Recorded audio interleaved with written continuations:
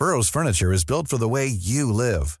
From ensuring easy assembly and disassembly to honoring highly requested new colors for their award-winning seating, they always have their customers in mind. Their modular seating is made out of durable materials to last and grow with you. And with Burrow, you always get fast, free shipping. Get up to 60% off during Burrow's Memorial Day sale at burrow.com/ACAST. That's burrow.com/ACAST. burrow.com/ACAST. There's never been a faster or easier way to start your weight loss journey than with PlushCare. PlushCare accepts most insurance plans and gives you online access to board-certified physicians who can prescribe FDA-approved weight loss medications like Wegovy and Zepbound for those who qualify. Take charge of your health and speak with a board-certified physician about a weight loss plan that's right for you. Get started today at plushcare.com/weight loss. That's plushcare.com/weight loss. plushcare.com/weight loss. Hello, my name's Jess Phillips and this is yours sincerely. At the start of the very first lockdown, I was seeing so many of my constituents who were losing loved ones to COVID-19 without a chance to say goodbye. Women putting their husbands into ambulances and never seeing them again. It got me thinking about what I would say to my husband and kids if I never got a chance to tell them how much I loved them. So I wrote them each a letter, and I still keep it in a safe place. I've always been a prolific letter writer and know the power of putting words on paper. So in this podcast, I want to give my guests a chance to celebrate 3 people that mean the world to them. Someone they love, someone who's no longer around, and someone who doesn't realise how significant a role they've played in their lives. Alastair Campbell is a writer and strategist, known best for his role as the former British Prime Minister Tony Blair's spokesman, press secretary and director of strategy and communications. Alastair currently splits his time between writing, speaking, charities and consultancy. He also hosts the podcast Football, Feminism and Everything in Between with his daughter Grace Campbell. Alastair's latest book is called Living Better: How I Learned to Survive Depression. And today I'm excited to talk to him about the letters he would send to 3 people who mean the world to him. Alastair, I imagine on a podcast about letter writing, I've got to say, I imagine you only write really angry letters. No, that's not true. I still think there's something nice about doing a handwritten letter. I think if you want something, like, you know, you can easily, like there's somebody at the moment that I'm trying to persuade to do something that I know they're kind of 50-50 about whether it's a good idea or not. So I'll be banging away at them on an email or what have you. But then I just sat down and I thought, I'll write it all out in longhand and then I'll get the letter through the post. And there's still something about that I like. So I hate getting up in the morning and going and seeing the post because I know it's going to be full of crap. Yeah. But I like it when you get an unexpected handwritten letter from somebody that you haven't heard from for a while. I like that. I absolutely love it too. And it's dwindling though, isn't it? It's like my husband's auntie Liz, who's not really her auntie, she sends us letters very frequently, but really otherwise it's just rubbish from, circulars and stuff like that. But I think that what you're describing about trying to get somebody to do something, I often talk on this podcast when I'm talking to people, and most of them don't understand this, but you will understand it, that in politics, that a handwritten note is considered to be like, that's the final thing that you use to try and get someone to vote you onto a committee, or that when you're getting a handwritten note from somebody, if you've spoken in their debate or whatever it is, you think this handwritten note is lining something for the future. Isn't that awful? George Bush Jr. once said the reason he became president was because he wrote so many letters. I mean, it's totally a thing that is used, and I don't think it doesn't get talked about that much. Actually, the use of a handwritten letter and a handwritten note in politics it's almost the greatest currency. Is to write a little handwritten note, and people go, because it's such a cutthroat world, people go, isn't that lovely that they thought of me? I remember John Bercow always used to remember everybody's birthdays and their children's names. He's amazing. And I thought, he's done that to save his life one day.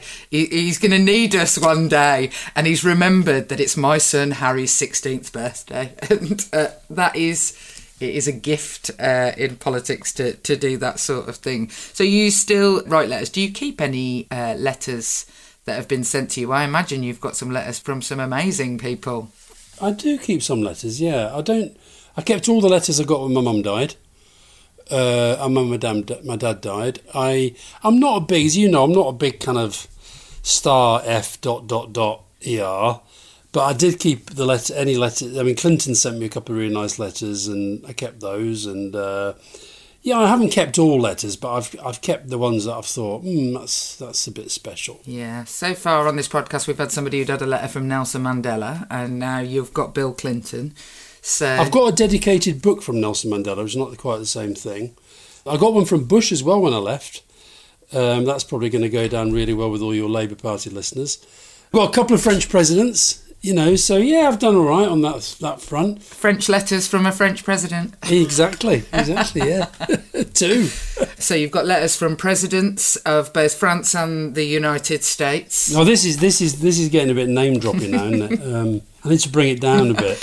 Yeah, have you got a love letter from your wife or a card from your children? I've got loads of them. I've even got some of them on the wall. Fiona and I, when we came together, was like it was so kind of whirlwind. We'd moved in with each other within days. Any relationship between that had been kind of, before that had been slow courtship and lots of times apart. And so I did once have a girlfriend that I wrote to every day. Oh my gosh! I used to write to my dad every day. When do you know when I think I started having the concept of keeping a diary? Was when I was about 9. My dad was in hospital. And you weren't allowed to visit, outside certain times, which of course didn't fit with going to bloody school every day. So I wrote a long letter to my dad every day, and my mum took it in. And I've got some of them because my dad kept those. And so when he died, I got those, and they are honestly they're kind of quite ridiculous. It's like Donald, my brother, was in a bad mood. Mum was a bit grouchy. I read the paper, the football results were, and I literally list the football results like he's not going to know himself. And then I tell him what I had for breakfast, and I tell him what I did at school, and, it was literally like that every day. And I used to draw little pictures. There was a Sunderland footballer called Charlie Hurley. Don't ask me why. I did this picture of Charlie Hurley in his red and white stripes, and my dad wrote back and said, I really liked your picture of Charlie Hurley. So then I started doing different pictures of Charlie Hurley. What was that about? Oh dear. Well, so that's very touching, really. You have all those letters, although your whirlwind courtship didn't leave you to writing longing letters to your beloved, who you only recently married, I noted. Civil partnered. A civil partnered after how many years? 42. 42. You thought, yes. Now's the time to put a ring on it. Yeah, we didn't have a ring. She's always worn a ring on that finger anyway. No, it was quite nice actually, and I'm not antisocial, but I'm not kind of compulsively sociable. I'm not a big fan of weddings, to be honest, and it was nice doing it during COVID because it was me, Fiona, the 3 kids, and 1 girlfriend. That was it. That is good. No, but it was a really nice day, and it was the thing about marriage. The reason we never got married, Fiona's kind of quite feminist and thinks marriage is all part of the patriarchy and all that, and I'm. As you know, I'm not religious. I don't do God, and I've always seen marriage as a very religious thing. And I'm very interested in religion. I'm interested in faith, and I think when we went to a wedding at the weekend, and of 2 people, Jewish, who their faith means a lot to them, and I like that and I appreciate that, but I couldn't do that myself because I don't believe it. Yeah, no, you'd just be swearing in front of a thing you didn't believe. Yeah, whereas I do believe that the commitment to each other is important, and there's nothing wrong with formalising it. But, to be absolutely honest, the real reason we did it was because Fiona had been part of the campaign to get the civil partnership between heterosexual couples recognised in the law. So having done that, I thought, maybe we should do it. I am married, but my husband always said he'd prefer to be civil partnered. And like in France, they have the Pacs, don't they, where you can do it with your sister. And it's a sort of like financial betrothal, I suppose. Yeah, that is what we call incest, though. I don't mean do that. Join your finances. Now you're in the podcast industry, Jess. You've got to be very careful. I don't mean Every do word. that with your sister. I mean, you can be betrothed to one another in a financial sense in France. And that's because of the separation between law and state, obviously. But yeah, I would prefer to be civil partnered. I don't know what you say, civved. I don't know, because lots of people have said to us recently, "Oh, I saw you got married," and said, "No, civil partnered," and it's like it doesn't sound. We've had this situation though for all the time we've been together. The Daily Telegraph still refer to Fiona as Alistair Campbell's girlfriend, which is sort of, you know, I feel we're more married than most couples. Put it that way. I'd like sometimes to refer to my husband as my boyfriend. It makes me feel a certain frisson, as if like we're now going to go and stay over at my mum and dad's house and I'm going to sneak him upstairs. That would be exciting.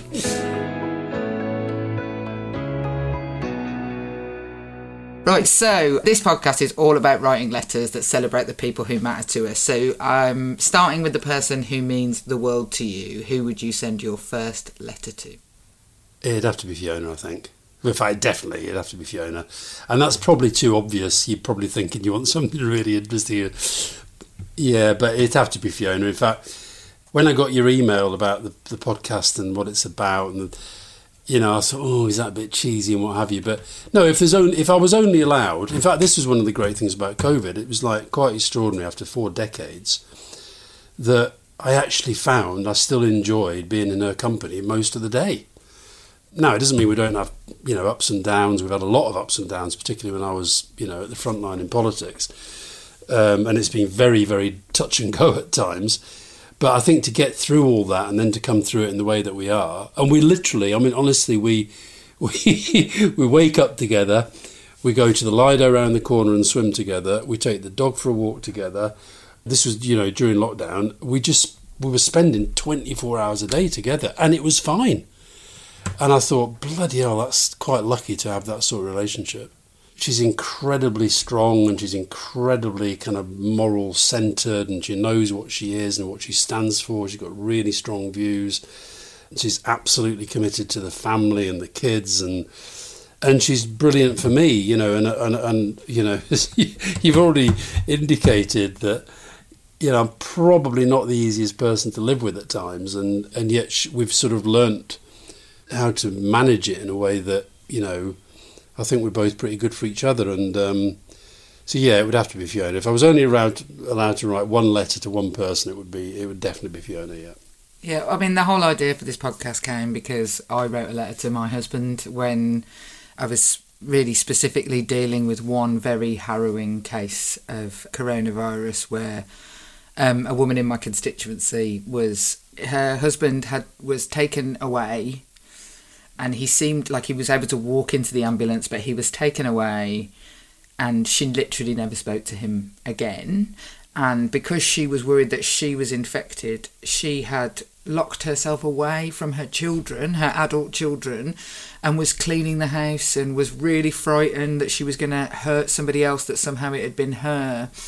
And on the phone, I would ring her every day to make sure she was okay. She's a woman who, I'm not religious either, but I do go to the carol service at the church at Christmas, and I always sit next to her and her husband, and she just kept saying things to me that she wished she'd said to him. And she said to me, write your husband a letter, write him a letter and tell him what you think about him, because, you know, I just never, it's not like, you know, when she said goodbye to him as he got into the ambulance, she didn't think that was the last thing. It's not like somebody dying in a sudden accident. Well, you never do think that, because you got to have hope. I mean, I think you think that with your parents. I remember when my dad was older, I remember every time I went to see him thinking as I came away, I wonder if that's the last time I'll ever see him alive, and should I say something? And actually, and it's interesting with Fiona, because I mean, look. Some days I'm a complete nightmare, and if I'm very, very depressed and what have you, I can be impossible to live with, and if I'm manic, I'm impossible to live with. But quite often, I'm not pretending she's impressed by this, she actually just thinks it's an indication of how kind of a bit bonkers I am, but several days a month, I will say when we wake up, I will say to Fiona, whatever else happens today and any other day, never forget you are bathed in love. Oh, that's so nice. And I mean it, but I'm probably saying it because I'm a bit kind of heading into the manic phase. But I do mean that. And I also think, we have this kind of running joke about, she cannot die before me because I am utterly, as your studio sound guy has discovered, I'm utterly impractical and useless. So I keep saying to her, look, Fiona, you could get knocked over by a bus tomorrow. Will you please write down all the passwords? Will you please write me a note about how you use the coffee machine, which I can't use? Will you? I do sometimes think, though, I think this when we have, when we have rows and stuff, I do sometimes say to myself, and, it's not on for a while, but maybe if you have one of those rows where you literally kind of end up slamming the door and what have you. And I sometimes, if I'm in that mode, these days I will say to myself, what if that is the last conversation you ever have? What if I walk out now and get knocked over by a bus and that is the last conversation? And it's made me, I used to be a bit of a sulker after a big row. I could go for days with that, just let it linger. And now I'm much better at saying, right, well, that was bloody stupid. What was all that about? Let's just, draw a line. Put it behind us and get on with it, yeah. Well, I have it in my notes here to say, do you think that she knows how much you appreciate her? But you say that you tell her very regularly that she is bathed in love. I think she does know. Yeah, she definitely knows because I say it to her. I'm saying it to you now. Anybody who knows us know that I probably would be absolutely bereft if I didn't have Fiona in my life. I think I can't imagine it. I can't imagine it. And when I've, funny enough, I've had a lot of close friends who've died young, but it's been the bloke who's died. Women do seem to be able to come through it a lot better. I know some guys who've lost their wives, and I think it's harder. But look, I've got no doubt. Look, I'd probably survive and what have you, but I think I would. I'm pretty sure I'd fall apart. I really think I would. And it's the practical stuff, it's the emotional stuff. There's nothing large or small that I'm, like even things like if you get a phone call, would you go on breakfast telly tomorrow to talk about Afghanistan? Now, I know my own instincts, I know what to do, but even something like that, I'll just ping her an email and say, what do you think? And then, so that's for the small stuff. And then the big stuff, like, should I go and help X leader in X country? And, and also Fiona's completely in control of stuff like money, diary, all that stuff. I don't do any of that. She's just a total legend, your missus, obviously. She is. I mean, I already thought that about her. And she's, as well, in her own right, not just, being good at these things for you, in her own right, and amazing. No, because she's not a doormat. The one thing she's absolutely not. She's not a doormat. But also just an amazing mind on education and the things that she writes and talks about. An amazing woman, indeed. I think we do both see it as an achievement that we've sort of stuck it out in the way that we have and we've ended up where we are. Especially because you have been through so much, not just some of the stuff that lots of relationships go through, whether that's to do with people's mental ill health or substances or just stress, but you did it in the glare for many years of a very public, that must be incredibly hard. And to have a job that is so 24 hours a day is not usual. And a job that she never wanted me to do, that was the hard bit. And that she knew, and I knew, would put an awful lot of pressure on the kids. And, I think we kid ourselves. I think people in these sorts of jobs, I think we kid ourselves that we're not at least potentially damaging our kids. And, she felt that very, very strongly before, during and after. So that's difficult. That makes life difficult. And then when we disagreed about politics and stuff, that added a layer of difficulty.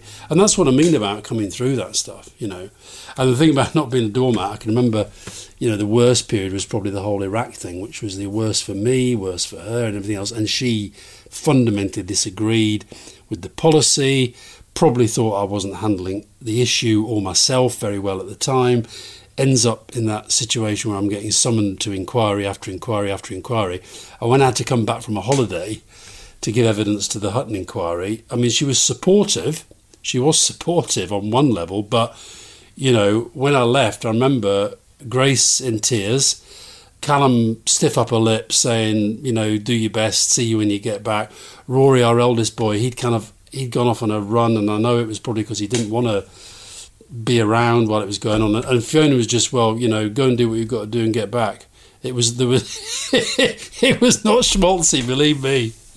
Yeah, I mean, our families are conscripts to a political life and a public life. Our families are conscripts. Every time I see Harriet Harman's children, who all seem very well turned out and successful in their own right, I like hold their faces and say, tell me you didn't hate your mum being a member of Parliament. Tell me my sons are going to be all right. Tell me it's okay. And of course they can't, because some will and some won't. I mean, funny enough, I was at the wedding I was at the weekend was Georgia Gould, Philip Gould's daughter, and Ewan and Nicky Blair were both there with their wives. And I mean, you know, if you think of what Tony's been through and all the rest of it, his kids have turned out, I mean, so well. Just like really, really, really good people. And I look at my kids and look, they've all got issues. You know, Grace, they've all got issues, but they're really, really good people. And I think in the end, that's what you just want them to be good people and being good at what they do and what they want to do. So, in your love letter to Fiona, if you were to write one, for each of the people that we talk about, I'll ask you to tell me how you would sign off the letter. So, the words that you would say to bring that final paragraph to an end. So, what would it be to the lovely and amazing Fiona?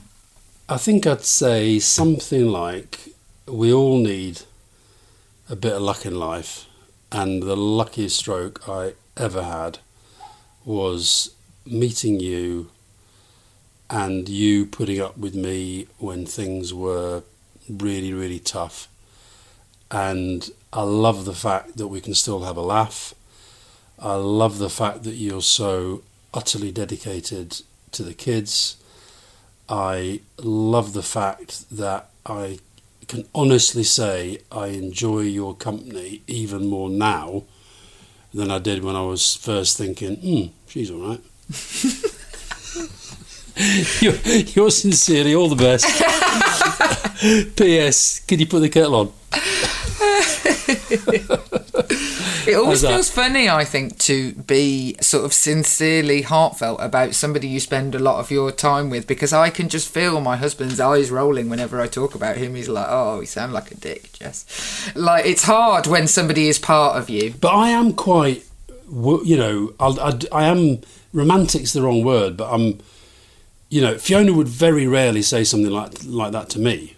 She doesn't wake up and say, Alistair, I want to tell you that you're bathed in love. And she doesn't do this thing that I do. I do this thing when, again, it's partly when I'm a bit manic. I can sing to the tune of Flower of Scotland. I can describe any situation that I'm in at any time, anywhere in the world. It's just a thing that I can do. Such a weird skill. It is a weird skill, but I can wake up and I can sing to Fiona to the tune of Flower of Scotland about what's going on around us, about what I think, and she always worries when I do it in bed, and then I do it in the bathroom, then I do it walking down the stairs, and then I do it in the kitchen. She knows I'm heading off the deep end, right? She'd never do anything like that. So maybe I'm the person who, I say it, and I don't always do it as well as I should, in terms of, you know, showing that is what I feel. Whereas she's somebody who doesn't say it that much, but what she does is, you know, if you're me, or if you're Rory, Callum or Grace, or if you're Fiona's mum, or if you're our dog, you know that you are absolutely loved by her, by who she is and what she does and how she does it.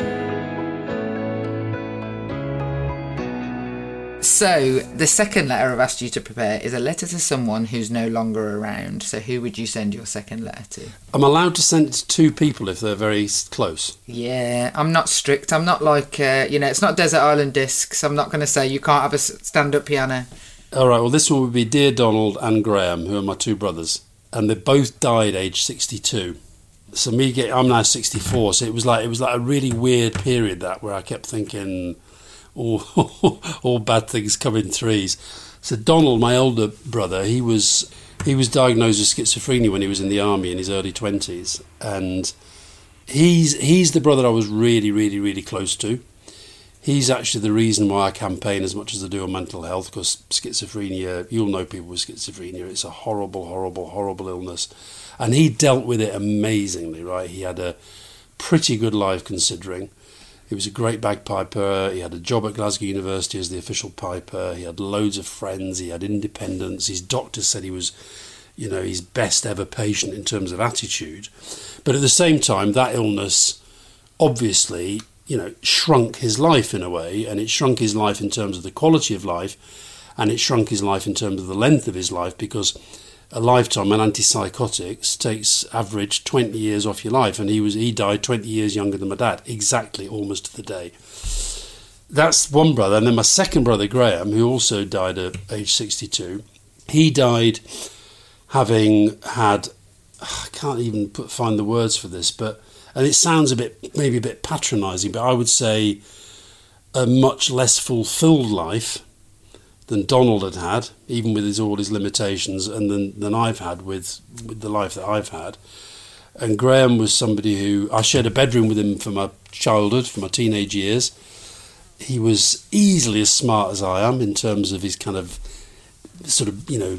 natural intellectual capacity, but he just never really made anything of that. He became a bit cynical, he became a bit of a drifter. He travelled around the world a bit, but never really got himself a career that you'd call that. He had a wife, got a son, but it didn't last. And latterly, he became very, very ill, largely, I would argue, through a lifetime of, booze and fags. And he ended up having a double leg amputation. And my sister and I were with him when he was being wheeled into the theatre, and the doctor actually said to us, the surgeon said to him in our presence, I do have to warn you that this might be your last conscious moment, because he was so ill at the time, but they were taking the legs off to try and, get rid of all the stuff that was there. And he just looked up at me and he said, oh, well, here we go, one for the booze and one for the fags. And it was like, it was kind of a way of alleviating the moment. But I feel with those two very different relationships, part of me thinks I could have done more for both of them. Now, Donald, when I said that to him, said, look, you and Liz, my sister, you've both been brilliant to us and what have you. And it's just that we get given, I got given a really shitty hand with this illness, but, I've had an amazing life, etc. With him, there was nothing ever went unsaid between us, ever. In fact, as anybody who knows, I know a lot of people who've got brothers and sisters and relatives with schizophrenia. The one thing that, he would phone me all the time, tell me everything that was going on, whereas Graham was the opposite. Graham, you could never quite get through to him. Even when he was really ill, he was, I'm fine, no, it's going to be okay. He was always sort of pretending to be half glass full. So, yeah, so it's kind of weird to think you grow up, your family, there was 6 of us, myself, my mum, my dad, 4 kids, and now there's, 2 of us left, and both died age 62. It all just seems a bit of just sad. And in Graham's case, I feel like, a sense of waste, really. Yeah, you come from almost the exact same family as me. So I have 3 brothers. I am the only girl, so like your sister, and very similarly, the feeling that you could have done more is a wasted feeling, I would argue, now, certainly, in the circumstances. I think that's just the natural way that we are programmed, but it just isn't true. And having worked for many years with people with very, very severe and enduring problems, whether what society would consider to be self-inflicted or those that come from various illnesses, you can't crusade on someone else's behalf. It just doesn't work. You can only be there when they ask you to be there. Yeah, that's true. That's true, but it's like I often felt when I was making my way first in journalism and then in politics, which is a very different life to my background, very different life to theirs. And, I don't know if you get this, but you do sometimes just get a sense of, well, how come I'm here and they're there? Because they're the people I'm from and they're the people I grew up with. And, it's just I get that a lot. Yeah, it's a very, very, very strange thing.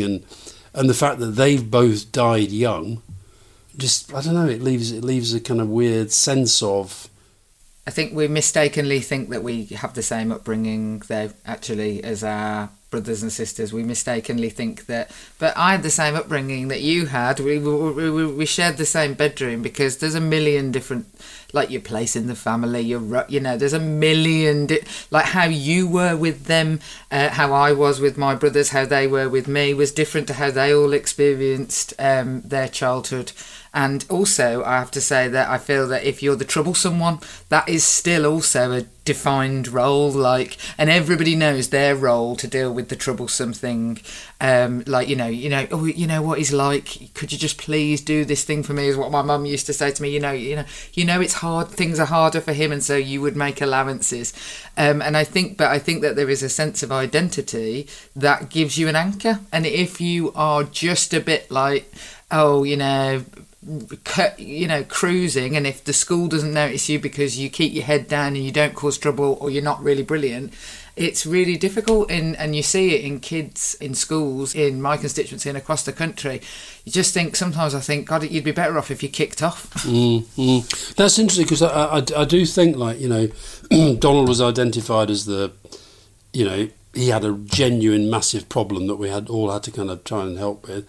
I was seen as the one who, went to Cambridge and became, quotes, famous and all that stuff. And the other thing, though, both of them were incredibly supportive of me at all times.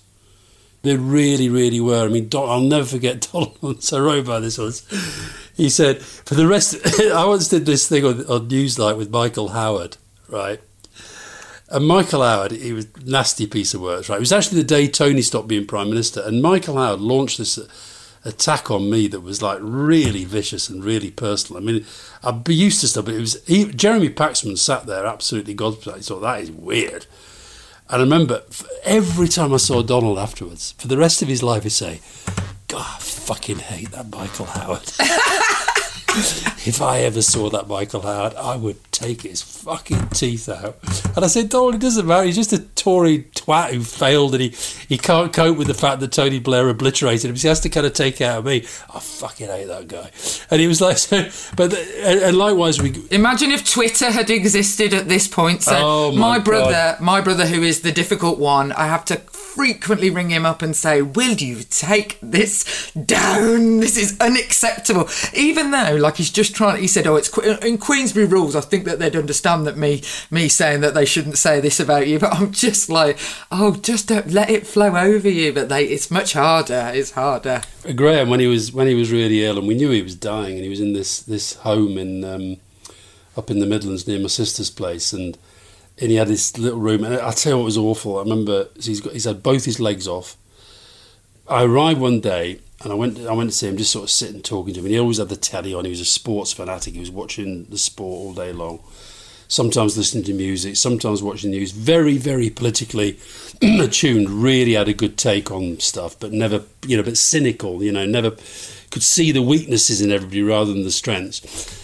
But he would always say, whenever the news came on, he'd say, tell you what, if you and Tony were back there, this wouldn't be happening. He always had that kind of basic position of support. But I'll tell you, when I realised it was kind of all up, really, was because I used to be a chain smoker, and I managed to stop, and used to have a real drink problem. I managed to get that under control. Graham never did. He drank and smoked too much, and he's there, with oxygen, with both his legs off, and it's snowing outside, and he's climbing into a wheelchair on his own and pushing himself out so as he can sit in this chair in the bloody snow, smoking a cigarette. And I watched him do it because I was just arriving, and I thought, what's the point of nagging him? There's no point in nagging him. It only makes your life miserable and theirs, so you might as well just roll with it. Do you know what, though? It's interesting, though, just the theme of your thing. He had quite because his son was in Poland, and then he came back, and so he didn't see him as often as he should have done. And his son, I said this at the funeral, his son saw my brother in a state that kids shouldn't have to see their dads. And the last day, his son was meant to be there, and he got delayed. And I was there when they spoke. And so his last words to his son were, I love you, sort of, but like in a he could barely speak by then. It was like he had to really struggle to speak and get the words out, but at least he got those. And then the son did manage to get there. And so at least, saw him. And his son actually said something really, really wise. He said he was a good man who made some bad choices. So how would you sign off a letter to them, to Donald and Graham? I think I'd say, Dear Donald, dear Graham, I really miss you both.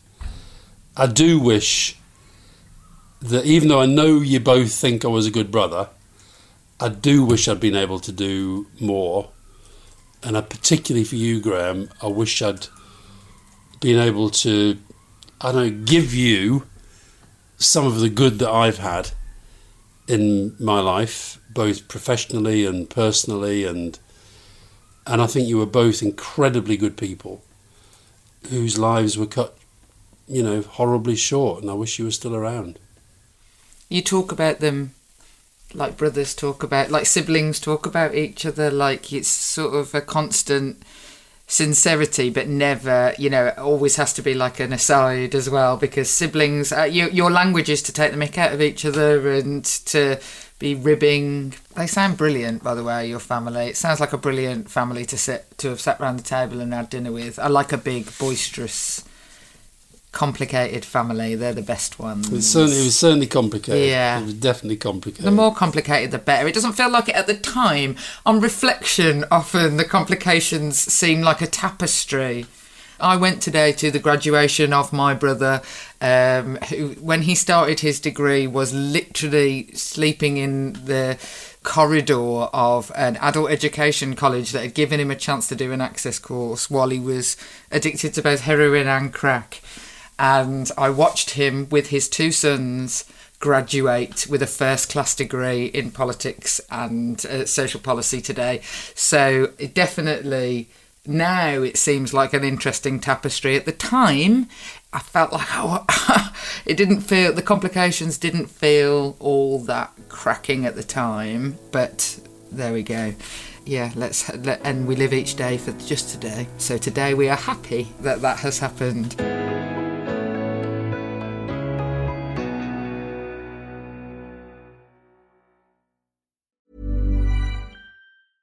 It's that time of the year.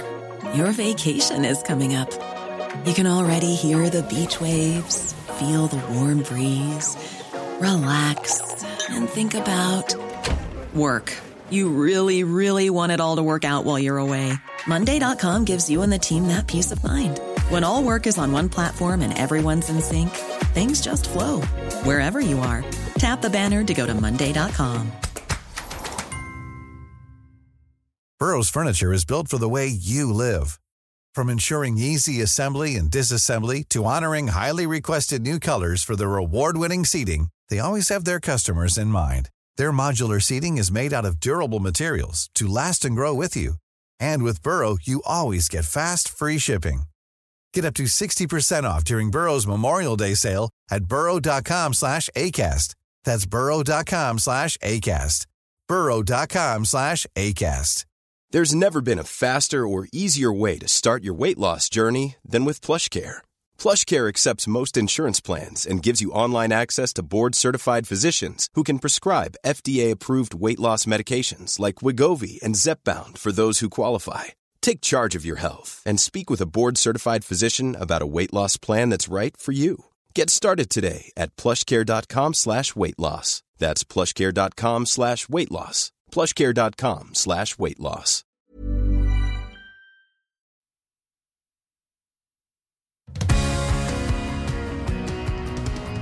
Before the break, we talked about the letter you would send to someone who means the world to you, the letter you would send to someone who's no longer around, or in your case, two people who are no longer around. The final letter is the letter you would send to somebody who might not know just how significant a role they played in your life. So who would you share that letter with? Yeah, this is the one I found the hardest. One to decide, and also when I had decided, kind of how to frame it really. My original choice was going to be the psychiatrist in the hospital in Glasgow who looked after me when I had a breakdown in the 1980s, because I felt he was the pivot that made me move from thinking this is somebody else giving me problems as opposed to this is me having problems and I've got to face up to them. And I said that, so it was called Ernest Benny, and he does mean a lot to me. He was an important figure. But Fiona said, no, you don't do that, because the most important person at that period was actually Richard Stott. So I'm going to go for a guy called Richard Stott. And Richard Stott, he was a journalist on the Mirror. He was the journalist who gave me my first big break. Fiona and I met as trainees on the West of England newspapers training scheme, which was owned by the Mirror. And my background, nothing to do with newspapers. Fiona's dad was a journalist, and one of his closest friends was a guy called Bob Edwards, who was at the time editor of the Sunday Mirror, and he was a bit of a Fleet Street legend. I think he'd edited 4 national newspapers. And he was a friend of Bob's, Fiona's dad, and so Bob Edwards came down to talk to all the trainees in Plymouth. And because he knew Fiona through her dad, he wanted to go out for dinner with us and with the head of the training scheme. I got pissed. We ended up having an argument about what I saw as his inferior coverage of the Falklands War. And I ended up tapping him on the face.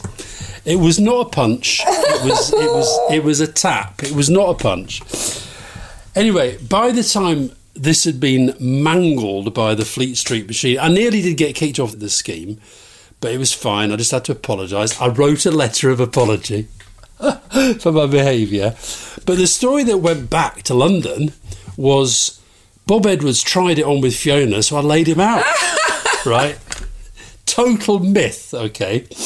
Anyway, next thing, Anne Robinson, who was at the time the woman's editor. I wasn't expecting Anne Robinson in this story, but here we go. Right, well, she at the time was the woman's editor of the Mirror. And she was interviewing Fiona about possibly, at the end of the training scheme, you got 6 weeks on a national title, one of the Mirror's national titles, and she was interviewing Fiona about possibly working for her. Okay, I'm in the pub waiting for Fiona. I'm this sort of drunken nobody who's allegedly whacked the bloody doodah. These 2 guys walk into the pub. I'm standing there having a pint, and this guy, who I later discovered as Richard Stott, shouts out, "Who's the one who thumped Bob Edwards?" And he and John Penrose, who also happened to be Mr. Anne Robinson, sorry about all the kind of incestuous stuff here, come over to me. I said, "Well, I think you probably mean me, but actually I didn't. It was just this and blah, blah, blah, blah." He says, "Never mind all that." He says, "Well done you. Whoa, I like a bit of character, blah, blah, blah, blah, blah." He offered me 6-week shift on the Mirror. Just for that? Well, yeah, and I thought it was a joke. So I went back to Plymouth, and eventually Sid Young, who became like a mentor to me, he was the Mirror man down in Bristol, sadly died not long ago, and he was like one of the best people who ever lived. And he phoned me up and he said, "By the way, Richard Stott's been on. He's serious about you getting in touch now." He said, "Why has this guy not been in touch about these shifts?" So that was my entry into the Daily Mirror. And I did my 6-week shift, and I ended up getting a job there. And Richard then went on to become the editor. Okay, so he's like the main man in the paper. At that time, he was assistant editor. So that was my first big break. My second big break from Richard was when I had my breakdown. And I'd left the Mirror to go and work at Today under Eddie Shah, and Richard had said, "You're not ready for this." I was headhunted to go and be news editor at Today, right? I was 28, way too young. But I was flattered into it, more money, more blah, blah. Off I go. It was one of those decisions, the minute I went, I knew I'd made a mistake, right? But I didn't say that to anybody. I went in, I tried to do it. I was drinking heavily, I was working around the clock. I'd forgotten this until Fiona wrote her chapter in my book about depression and my breakdown. I'd actually moved out into a hotel because Fiona and I weren't getting on. And anyway, I ended up having this massive psychotic breakdown up in Scotland, ended up in hospital. Well, I ended up getting arrested, and they said I could leave the police cell as long as I agreed to go to hospital, and they picked me up, off went to the hospital. And Richard, who had basically said, "Never darken my door," he was about 3-4 days in, he was one of the first people who phoned me. And I can remember it verbatim. He said, "I hear you're not well." I said, "Well, I'm in hospital and, you know, I'm probably going to be here for a bit. He said, well, I'm not going to say I told you so. And I said, well, you kind of just did. He said, yeah, well, listen, you didn't listen to me last time when I told you not to go to that stupid newspaper, but listen to me now. And when I say listen to me, I mean listen to me. He said, stay in that hospital until the doctor says you can leave. Go back home and stay at home and get on an even keel with Fiona and make sure you look after her. Go back to that stupid newspaper I told you never to go to and, you know, swing the lead for a bit and work out your time. And when you're 100% or near it, you come back here and you start your old job, but you start at the bottom again.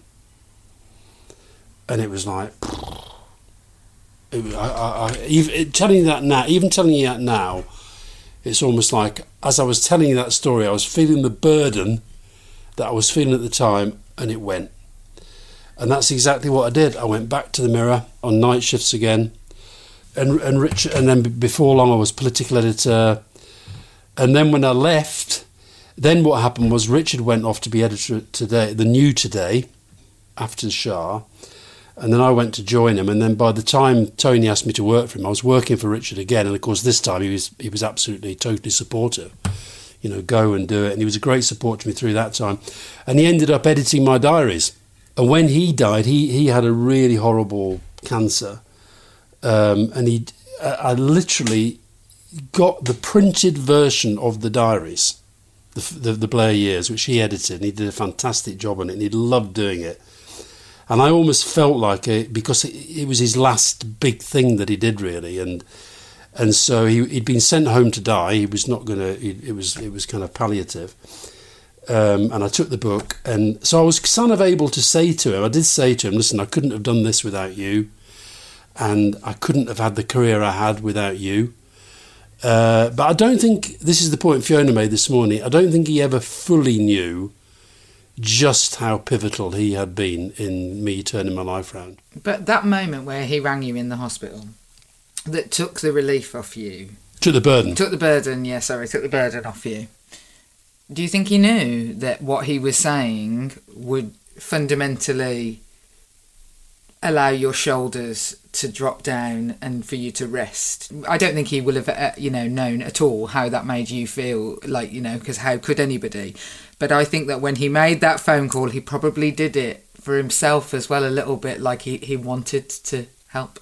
That's possibly true. He may have thought he'd been really nasty to me, which he hadn't. He'd just been very tough with me. He'd said, don't leave, you shouldn't leave, it's a stupid move, and I'd be very, very angry if you go. And when I met him, Richard had said, because I'd been told to stop drinking, Richard had said, I want to meet him in a pub. And so I met him in this pub just off Fleet Street, and he said, right, what have you learnt then? And I said, well, I've learnt, you were right, I was wrong, it was a stupid mistake. I've had a drink problem, and it's not sensible to drink, so I'm not going to do that. And I've learnt that I'm not Superman. That's what I've learnt. Okay, and how do you feel about coming back? And I said, well, I feel good about coming back. I think I'd like to do that. Yeah, I'd like to do that. I think I went to somewhere I should never have gone. And I went back, and do you know the thing? The day of my breakdown, I'd flown from London to Scotland with Neil Kinnock, because I was doing a piece about him for the new magazine on the paper, right?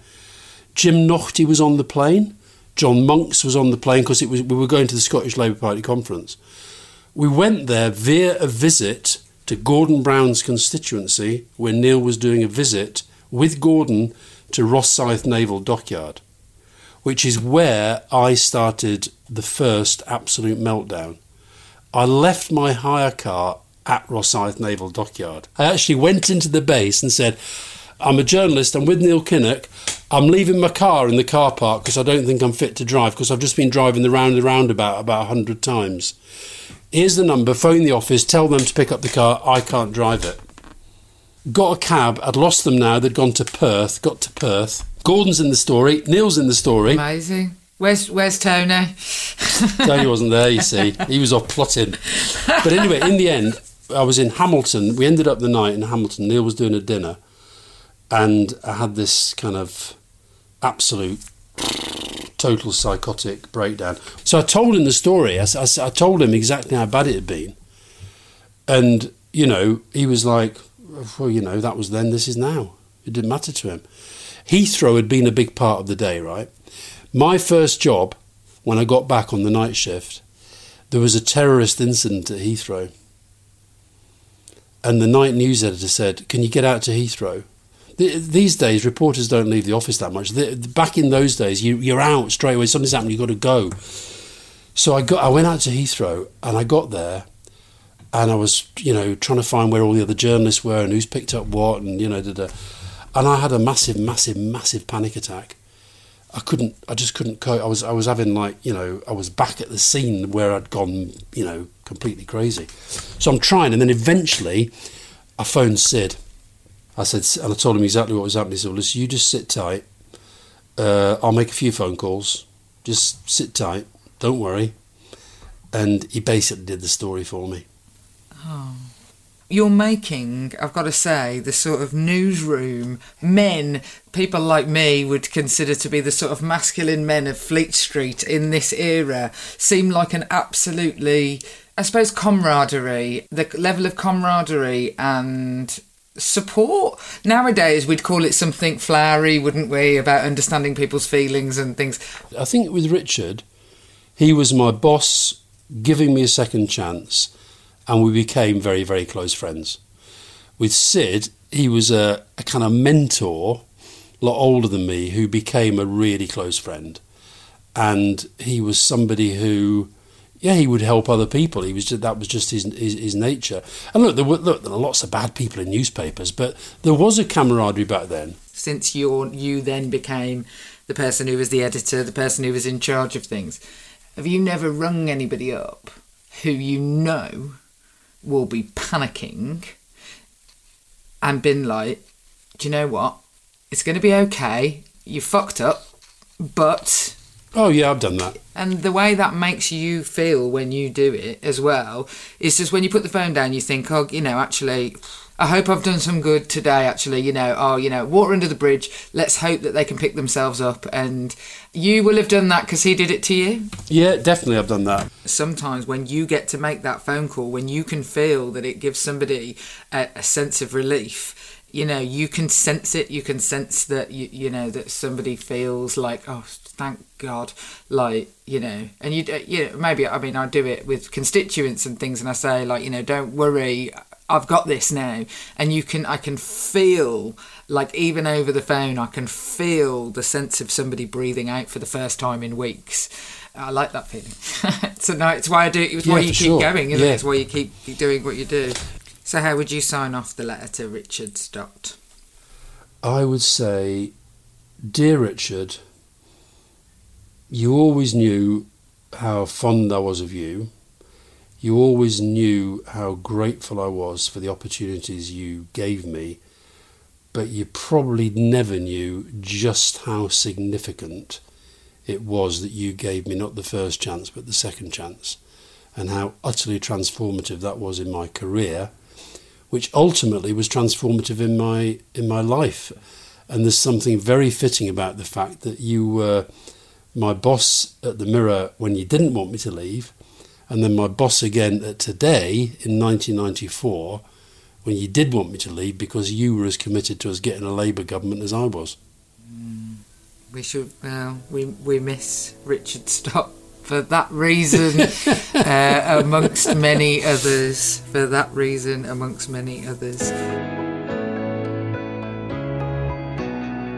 So, you wrote your letter to Fiona to dedicate, well, basically your whole life and existence and the fact that you can still tolerate each other for 24 hours a day to her, to Donald and Graham, who I think more Graham, I feel like you told Donald how you felt and he knew, and he died knowing how you felt about him and were proud of him. But for Graham to try and say that you wish you could share a bit of what you had with him.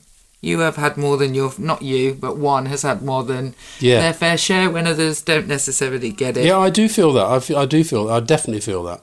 Yeah. Me too. I've had too much luck. Too much. And I definitely must have taken someone's quota, because I have been incredibly lucky, and we could be very conservative and say that we made our own luck, and, everything that I have, I work for. It's just simply not true. I work for lots of it, and I use the luck to work hard, but some of it was luck, without question.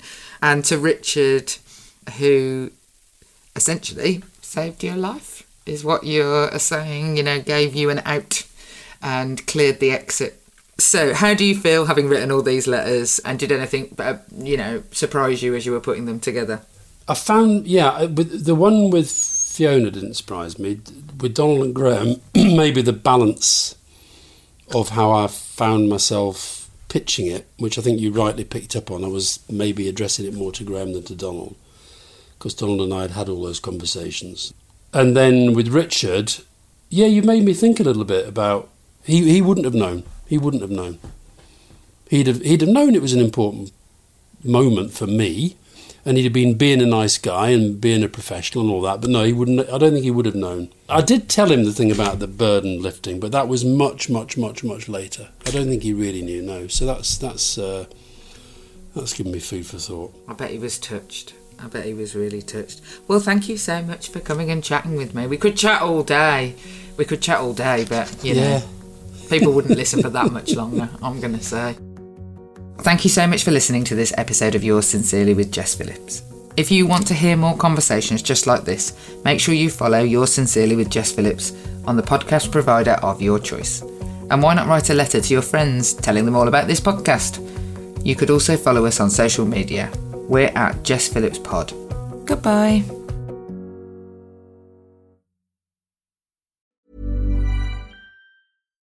Here's a cool fact.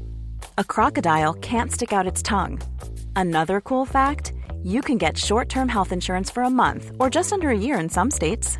United Healthcare short-term insurance plans are designed for people who are between jobs, coming off their parents' plan, or turning a side hustle into a full-time gig. Underwritten by Golden Rule Insurance Company, they offer flexible, budget-friendly coverage with access to a nationwide network of doctors and hospitals. Get more cool facts about United Healthcare short-term plans at uh1.com. Even when we're on a budget, we still deserve nice things. Quince is a place to scoop up stunning high-end goods for 50 to 80% less than similar brands. They have buttery soft cashmere sweaters starting at $50, luxurious Italian leather bags, and so much more. Plus, Quince only works with factories that use safe, ethical, and responsible manufacturing. Get the high-end goods you'll love without the high price tag with Quince.